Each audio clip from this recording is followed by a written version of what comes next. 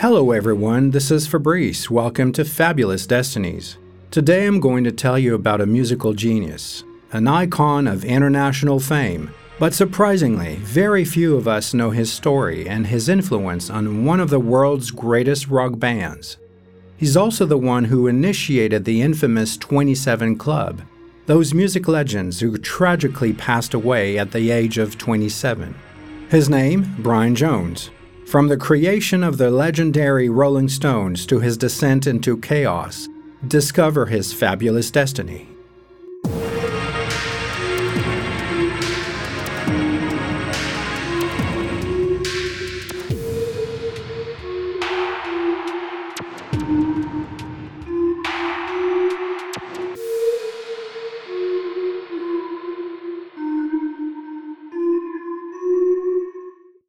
Brian Jones, the man with the angelic blonde looks, but inner demons. Nothing destined this young native of the affluent spa town of Cheltenham for what lay ahead, except for his burning desire to live and pursue his passion, music.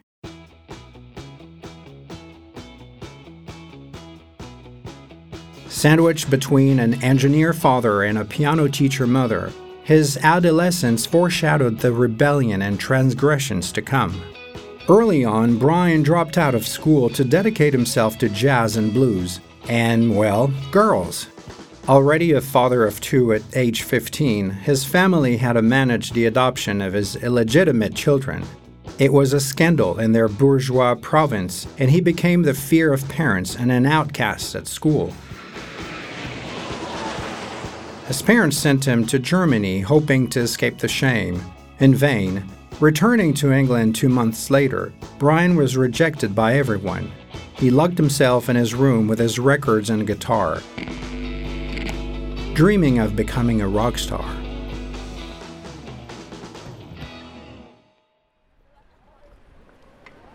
Upon reaching adulthood, Brian left his dull hometown for London in 1961.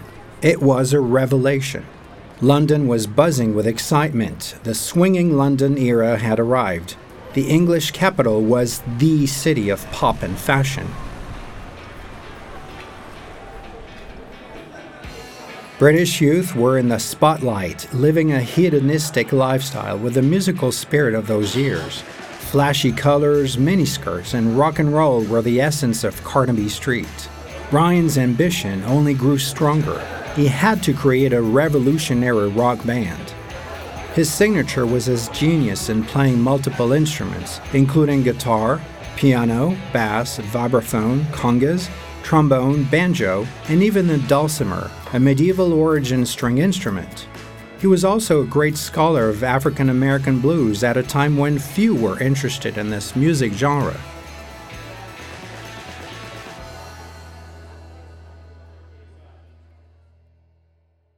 The quiet teenager had transformed into a decadent dandy, hanging out in jazz clubs with his distinctive lock of blonde hair in search of professional connections. His territory was the Ealing Jazz Club. Brian went there almost every night. To stay hydrated, everyone consumed large quantities of alcohol. In 1962, a group called Blues Incorporated performed regularly in the club. Without a permanent singer, they invited volunteers to join them every Saturday, including a certain Mick Jagger, who performed publicly with them for the first time. Brian, on the other hand, began accompanying them on the guitar, and the group was highly impressed by his virtuosity. He joined the group under the pseudonym Elmo Lewis. On the evening of April 7, 1962, Jones stood on the stage of the Ealing Jazz Club, holding his new Gibson acoustic guitar. All eyes were on him as he performed Elmore James's Dust My Blues with the group. In the audience, two other musicians, Mick Jagger and Keith Richards, were impressed. After this performance, Richards and Jagger immediately congratulated Jones. "What a performance! What a sound!" Jones suggested that they join the group more regularly. But Brian Jones quickly felt constrained. He wanted to create his own band. Mick Jagger as the lead singer would be perfect. Mick agreed, but only if they could bring in Keith. They still needed a drummer, and Charlie Watts, already part of Blues Incorporated, agreed to join them for a fee. So this new unnamed group began rehearsing in the back rooms of pubs. Brian took charge of the group and tried to find gigs, but the beginnings were modest and money was tight. Mick was a student at the London School of Economics and received a scholarship, but the other two struggled to find part-time work without success. It was a certain John Mansfield, the owner of the Ricky Tie Club in Windsor, who put them on stage for their first concert. It was December 26, 1962. When the owner asked Brian for the band's name, he replied with the first thing that came to mind, Rolling Stone, a title by Muddy Waters that he admired.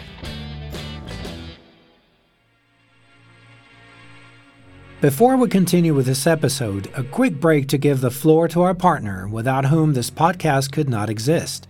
Don't go away, we'll be right back.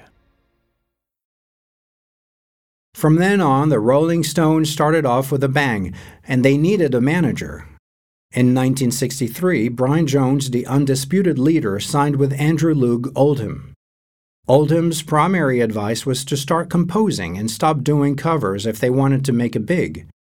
Jones didn't know how to compose or write, but he knew how to arrange, and often it was his brilliant ideas that added the unique touch to his song. He retained his distinctiveness by incorporating unconventional instruments, such as the sitar, which is so recognizable in the intro of Painted Black.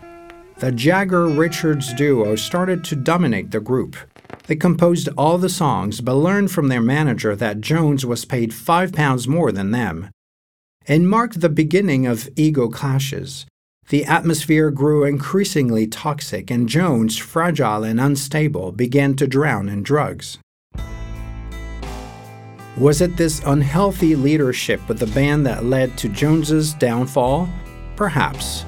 But that's not the only reason for his decline. Brian had a complex personality and a taste for excess from the start. In 1965, the group was at its peak with the release of Satisfaction. Groupies screamed at their concerts, radios played their song on repeat, and they graced the headlines. Among these fans, one caught Brian's eye more than the others, Anita Pallenberg. This young Italian model with her blonde bangs just like his was his mirror image. The attraction was magnetic, and Anita began to accompany the group on tour, offering her opinions on the songs and sharing their drugs. Together, they became the most perfectly matched and scandalous couple in London. The Stones were exploding. Brian was 23 years old, and he was at the pinnacle of his life.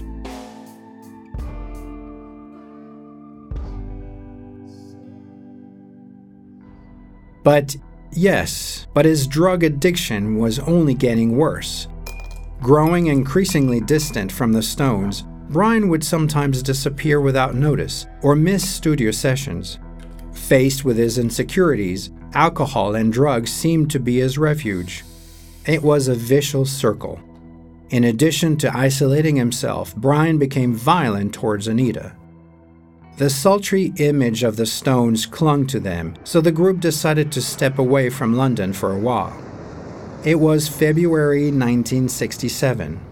Their destination, Morocco, a place Brian was familiar with, especially for getting illicit substances. Mick and his new girlfriend, Marianne Faithfull, Anita, Brian, and Keith were on this journey. But on the way, Brian fell ill and had to be hospitalized in Albi. His fiancée continued the journey with the others, and as you might guess, Anita and Keith began to grow closer. Brian found out when he joined them in Marrakesh. For him, it was a leap into the void, the ultimate betrayal and anxiety. A few days later, the two couples left Morocco without notice, leaving Brian alone without a word in the Moroccan capital. Upon his return to London, he found his home searched again, and drugs were still found there. Jones was now in the authorities' crosshairs. The descent into hell was well underway. Jones oscillated between paranoia and persecution delusions. He decided to retreat, and in November 1968, he bought a house with a pool in Sussex, south of London. But his country retreat was anything but moderate. Excesses in all forms: food, drugs, alcohol, medications. He spent his days between delirium and apathy, and he was absolutely incapable of keeping up with the pace of the Rolling Stones. At the end of the year, the group organized a TV show, The Rock and Roll Circus, which brought together many of the era's great names: John Lennon, The Who, Eric Clapton.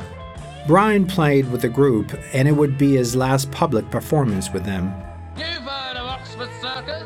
You've heard of Piccadilly Circus? And this is the Rolling Stones Rock and Roll Circus. In the middle of 1969, Keith Richards, Mick Jagger, and Charlie Watts went to Brian's secluded property, where he was living as a recluse. What they told him didn't entirely surprise him. His presence had become an obstacle. The group needed to tour the United States. However, Brian had his visa confiscated by the authorities due to his drug problems, preventing him from traveling and jeopardizing the group's tour. They had also started recording a new album, Let It Bleed, without him.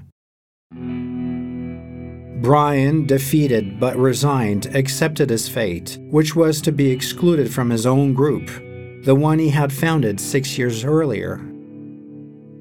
On July 2, 1969, after drowning his sorrows in an excessively boozy evening, Brian went for a swim in his pool.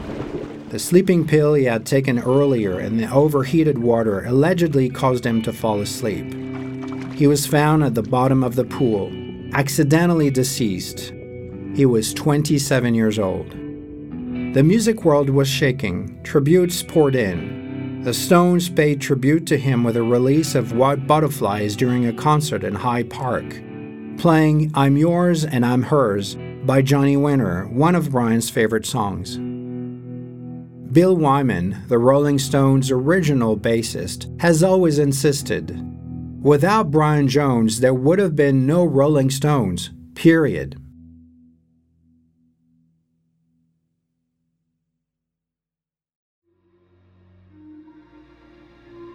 Thank you for listening to this episode of Fabulous Destinies. Feel free to share with us stories that you would like to hear on your favorite listening platform or via Baba Bam's Instagram or Twitter page. We'll be happy to discover them.